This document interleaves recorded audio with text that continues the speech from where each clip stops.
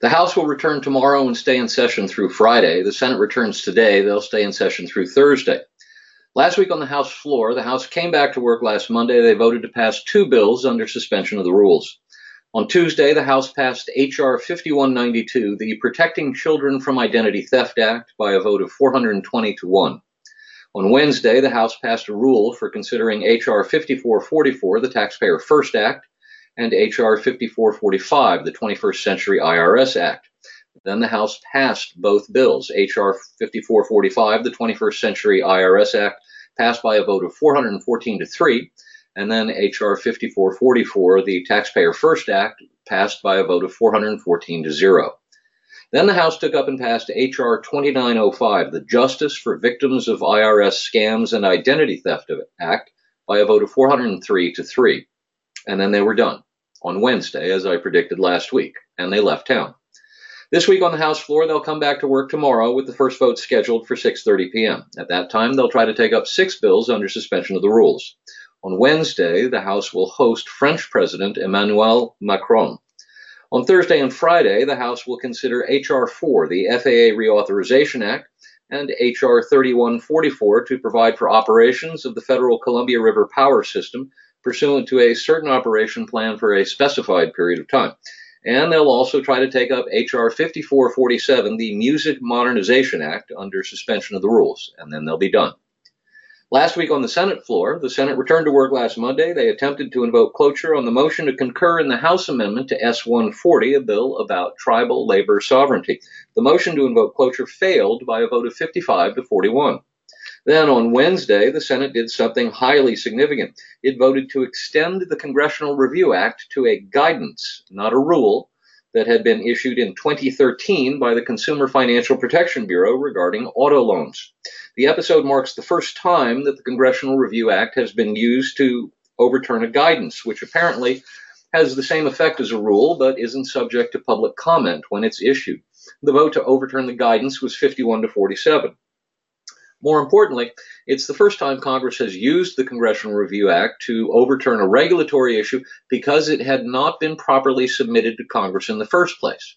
Remember, the CRA allows Congress and the President to overturn a regulatory decision within 60 legislative days of its issuance, but it also requires agencies to inform Congress of its proposed rules.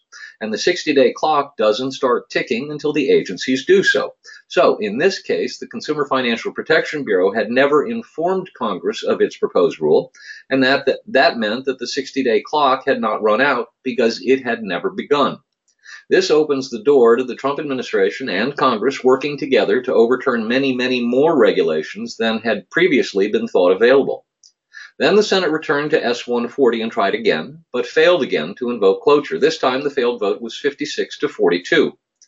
Later Wednesday, the Senate voted by 50 to 48 to invoke cloture on the nomination of Congressman James Bridenstine to be administrator of the National Aeronautics and Space Administration. Then the Senate voted to confirm Carlos Muñiz to be general counsel of the Department of Education. The vote to confirm was 55 to 43. And on Thursday, the Senate voted to confirm James Bridenstine to serve as NASA administrator. The vote to confirm was 50 to 49.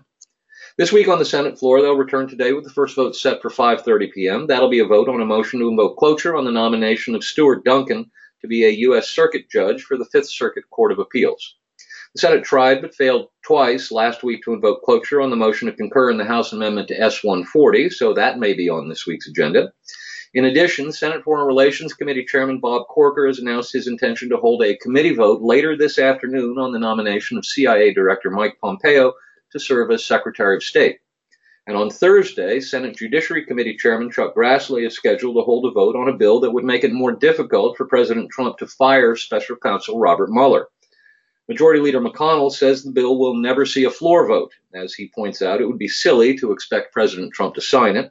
But Grassley says McConnell doesn't control what happens in the Judiciary Committee, so he's going to go ahead with a vote. Now, this is not a case of Chairman Grassley thumbing his nose at Leader McConnell. Last year, there were 3 different bills to protect Mueller circulating. Grassley asked the 3 principal sponsors to work together to bring him one bill, and he promised them a vote in committee if they succeeded in merging their bills together. They succeeded, so Grassley is following through on his promise. Now to the budget. The penny plan, in which the federal budget is balanced by means of a simple 1 penny on the dollar spending reduction each year for 5 years, was reintroduced in both House and Senate last week. In the Senate, Senator Rand Paul of Kentucky took advantage of Senate rules that say if the leadership and the Senate Budget Committee have not reported out a budget by April 1, then any senator can do it. On Wednesday, he did just that, introducing S-Con Res 37, a privilege resolution that he may be able to force to the floor of the Senate. In the House, South Carolina Republican Mark Sanford introduced H.R. 5572, the 1% Spending Reduction Act of 2018. The bill was co-sponsored by U.S. Representatives Louis Gohmert, Paul Gosar, Walter Jones, Thomas Massie, Mark Meadows, Gary Palmer, and Scott DesJarlais. Now to the James Comey front. Week 2 of former FBI Director James Comey's book tour continued, and it was no better than the first. The former G-Man was challenged on ethical leadership at a book signing event at a Barnes & Noble in Manhattan. But that wasn't the most surprising thing about the book tour last week. I think the most surprising thing was the pushback Comey got from liberal cable TV hosts he and his publisher had expected would be in his back pocket, helping him flog book sales. Instead, he got a fair amount of criticism about his choice to lower himself to the president's level by writing about the president's hand size, skin tone, and hair. One host actually suggested he seemed rather catty in his choice to write about such topics, and that seemed to throw Comey off his game at least a little bit. On Thursday evening, though, the game changed when the Department of Justice released the 7 memos Comey wrote about his meetings and conversations with President Trump. I've included a link to the memos in the suggested reading, and I suggest you take the time to read them. They're only 15 pages in total, and they're very illuminating. From those memos, we learned some interesting things. First, as Bob Goodlatte, Trey Gowdy, and Devin Nunes, the chairman respectively of the House Judiciary Committee, the Oversight and Government Reform Committee, and the Permanent Select Committee on Intelligence, wrote, the memos establish, and I quote, that the president made clear he wanted allegations of collusion, coordination, and conspiracy between his campaign and Russia fully investigated. The memos also made clear the cloud President Trump wanted lifted was not the Russian interference in the 2016 election cloud. Rather, it was the salacious, unsubstantiated allegations related to personal conduct leveled in the dossier. The memos also show former Director Comey never wrote that he felt obstructed or threatened. While former Director Comey went to great lengths to set dining room scenes, discuss height requirements, describe the multiple times he felt complimented, and myriad other extraneous facts, he never once mentioned the most relevant fact of all, which was whether he felt obstructed in his investigation. Second, we learned that not only is Comey an acknowledged leaker, which we've known for quite some time since he last year acknowledged leaking 4 memos to a friend of his in the expectation that the memos would then be leaked to the media, but we also learned that he lied to the President of the United States when he wrote that he told President Trump directly, quote, I explained that he could count on me to always tell him the truth. I said, I don't do sneaky things. I don't leak. I don't do weasel moves, end quote. In fact, the Wall Street Journal reported Friday that the Department of Justice Inspector General is now conducting a review because, quote, at least 2 of the memos that Mr. Comey gave his friend contained classified information, contrary to Mr. Comey's claim that it was all unclassified, end quote. Third, we learned that President Trump's famous request for loyalty came in a larger context related to FBI leaks. That is, it was not, as has been previously reported, a request for personal loyalty from Comey to Trump, but a plea for institutional loyalty and an end to leaks from the FBI. Fourth, we learned that President Trump's request that Director Comey find a way to, quote, let this go with respect to former National Security Advisor Michael Flynn wasn't a request to Comey to turn a blind eye to a crime. It was instead President Trump making the argument that Flynn hadn't done anything wrong in the first place. And if President Trump didn't believe Flynn had done anything wrong in the first place, it's hard to then argue that he was trying to obstruct justice by asking Comey to overlook Flynn's wrongdoing. Fifth, we learned that former Obama Director of National Intelligence Admiral James Clapper is the one who pushed Comey to hang back and brief President-elect Trump individually on the existence and the contents of the so-called Steele dossier. Now, this is really important As Comey informed the president-elect at the time, the media had had the dossier for months and had been trying desperately to figure out a way they could get the allegations into print. They couldn't just publish a story revealing the existence of the dossier and then reporting its allegations, because the allegations were so sensational, and none of them had been verified. And without at least some modicum of verification, no major outlet was willing to cross that journalistic ethics line.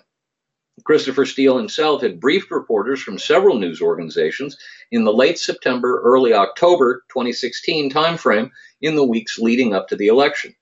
Only Mike Isikoff of Yahoo News and David Corn of Mother Jones bit. But the major establishment media outlets, the New York Times, the Washington Post, the Wall Street Journal, the broadcast networks' news divisions, and major cable news outlets wouldn't report the story until they had what Comey described as a news hook. A news hook is an event of some distinction, a statement by a principal, or an action of some kind, or, in this case, a briefing. The very fact that the FBI director briefed the president-elect of the United States on the contents of a file folder became a legitimate way for the mainstream news media outlets to report for the first time the existence of the file in the context of reporting on Comey's briefing the file to the president-elect. And once that was done, it was only a matter of hours before BuzzFeed decided to publish the entire contents of the file folder online. And once that was done, all the major mainstream media outlets figured it was already out there, available to the public, so they might as well inform their readers on their platforms. And that's how the contents of the Steele dossier became public. We've known for quite some time that Comey was the intelligence community chief who briefed the president-elect on the existence and the contents of the Steele dossier. He was the only member of the Obama-era intelligence community leadership who was going to stick around for the new administration. Both CIA Director John Brennan and Director of National Intelligence Admiral James Clapper were planning to leave government during the transition period, so it made sense that Comey was the one to linger behind after a meeting and brief the president-elect privately. But what we did not know before the release of the Comey memos was that Clapper was the one who pushed Comey to brief the president-elect, which, given Clapper's new career as a CNN on-air contributor, raises the question, did Clapper deliberately set up Comey to brief the president-elect for the purpose of creating a news hook that could then be leaked to a major media outlet so they could give the Steele dossier and they could get the Steele dossier and its contents out in public? I don't know the answer to that, and I'm not sure how one would investigate to determine the answer to that question. Clapper would certainly deny it, but he's already been caught telling untruths to Congress, so I don't know that I'd accept his word at face value on this. As I said, it was not a good week for James Comey. On the FBI front, the Justice Department Inspector General believes he'll be finished with his report on the FBI and DOJ's handling of the Hillary Clinton email investigation next month. He's been asked to testify before the House Oversight and Government Reform Committee on May 8th. On Thursday of last week, the Washington Post reported that very same DOJ Inspector General had sent a criminal referral of his finding that former FBI Deputy Director Andrew McCabe had lied under oath to the U.S. Attorney for the District of Columbia. That U.S. Attorney will determine whether McCabe will be charged with a crime. Though we only learned of the criminal referral on Thursday, the referral itself apparently took place some time ago. Lying to federal investigators is a felony punishable by up to 5 years in prison, and it's serious. This is what Martha Stewart and Bernie Madoff and Rod Blagojevich all went to jail for. On the immigration front, on Tuesday, the Supreme Court, with Trump-appointed Justice Neil Gorsuch voting with the 4 liberal justices to create a 5-4 majority, ruled in favor of an immigrant threatened with deportation after 2 first-degree burglary convictions. The Supreme Court ruled that the convictions did not qualify as legitimate grounds for removal because the law's definition of a, quote, crime of violence was too vague. Not surprisingly, President Trump weighed in shortly thereafter, tweeting his demand that Congress remove loopholes and pass a legislative fix, quote, to ensure violent criminal aliens can be removed from our society, unquote. On the leadership front, Speaker Ryan is forgotten but not gone. The attention has shifted to Majority Leader Kevin McCarthy and Majority Whip Steve Scalise. But, and this is a big but, they're not the only two trying to figure out how to take the Speaker's gavel. Ohio Congressman Jim Jordan, one of the founders and former chairman of the House Freedom Caucus, is one of those trying to figure out if he can put together a coalition to get to 218. That's something we would support wholeheartedly, and we've got a petition supporting Jim Jordan for the job of Speaker. If you haven't yet signed it, please consider doing that. Not surprisingly, there are also rumblings out of the Texas delegation, which, with 24 members of the House Republican Conference, is the largest Republican delegation in Washington. Two Texans to keep your eye on: Kevin Brady, chairman of the House Ways and Means Committee, and Mike Conway, chairman of the House Agriculture Committee. To North Korea. Two items of note on the North Korea front this week. First, we learned last Tuesday evening that CIA Director and Secretary of State designee Mike Pompeo, at the behest of President Trump, visited Pyongyang over Easter weekend to meet with North Korean dictator Kim Jong-un in advance of a possible U.S.-North Korea summit meeting in May or June. In a sense, the president isn't even waiting for Pompeo to be confirmed to his new position in the president's cabinet. On this mission, he was acting as a Secretary of State would, representing the President of the United States in the most sensitive international negotiations we know of. And in doing so, the President put the Democrats between a rock and a hard place. If Pompeo is now denied confirmation, that could lead to the collapse of the discussions with North Korea, and Democrats would bear the blame for torpedoing talks aimed at removing nuclear weapons from North Korea's arsenal. Then on Friday night, Kim Jong-un announced that North Korea would no longer test nuclear weapons or the intercontinental ballistic missiles which would carry them, and he promised to shut down the testing site where the last 6 nuclear tests have taken place. Experts were divided in their assessments of the significance of this move. Several pointed out that the statement contained no promise of denuclearization, while others suggested it implied exactly that. I think we'd be wise to keep our eyes on this going forward. As I read the statement, it does not contain a promise of denuclearization, and the tone itself is almost braggadocious, as if Kim is saying he's not going to test anymore because he doesn't need to test anymore. He wants to be accepted into the club of nuclear powers, and I don't think it's likely that he'll give away his nuclear weapons capability for free. He may give them away, or say he's giving them away, in exchange for something else he wants, but I don't think it makes sense to think he's going to give them away for free. So we'll stay tuned. Now to the Pompeo nomination. In days gone by, Mike Pompeo's trip to North Korea on behalf of President Trump would have cinched his confirmation vote. Democrats running for re-election in red states wouldn't have dared vote against him. But these are no longer the days of old, and the left-wing base of the hashtag resistance is putting a ton of pressure on Senate Democrats to do everything they can to obstruct President Trump's agenda. And when it comes to filling out Trump's cabinet, that means voting against the confirmation of current CIA Director Mike Pompeo to serve as Secretary of State later this week. Democrats are now considering a scheme to try to deny Pompeo a floor vote by voting to kill his nomination in the Senate Foreign Relations Committee. I don't want to get bogged down in the weeds here, so let's just say for now that just because one Democrat, Heidi Heitkamp of North Dakota, has said she's prepared to vote for Pompeo on the floor, doesn't mean he's out of the woods yet. He could be blocked in the Foreign Relations Committee, which would then require Majority Leader McConnell to use a nuclear option to bring the nomination to the floor. This is not about Mike Pompeo's qualifications. He graduated first in his class at the United States Military Academy, then graduated from Harvard Law School before serving in the U.S. Army and going into business, before getting himself elected to Congress, and then serving on the House Intelligence Committee and as CIA Director. He is clearly qualified. For Democrats, this is about denying President Trump something he wants. And for most of the Republicans who have indicated concerns with the nomination, this is about what they view as President Trump's foreign policy and national security overreach, most recently, in their view, in his decision to fire missiles at Syria without official congressional authorization. In the case of Arizona Republican Jeff Flake, it's apparently about restrictions on travel to Cuba. So, this is not yet a done deal. We expect Pompeo's nomination to see floor action this week, but that will only happen when Majority Leader McConnell believes he has the votes to confirm Pompeo. Finally, on the tax reform front, House Speaker Paul Ryan declared last Tuesday that the House would vote this year to make permanent the individual tax cuts included in the Tax Cuts and Jobs Act. You'll recall that while the corporate rate cuts contained in that bill were permanent, the reductions in individual tax rates were set to expire in 2026. But don't expect that bill to go anywhere in the Senate. That's because Majority Leader McConnell sees no reason to give red state Democrats a chance to go on the record voting to cut taxes just months before their re-elections, especially when Minority Leader Chuck Schumer could easily let 8 of his red state Democrats vote for the procedural motion that would allow them to demonstrate support for tax cuts without actually letting the tax cuts on the floor. Do the math. Since the bill will not have the protection of reconciliation instructions, it will have to surpass the 60-vote threshold to be considered in the Senate.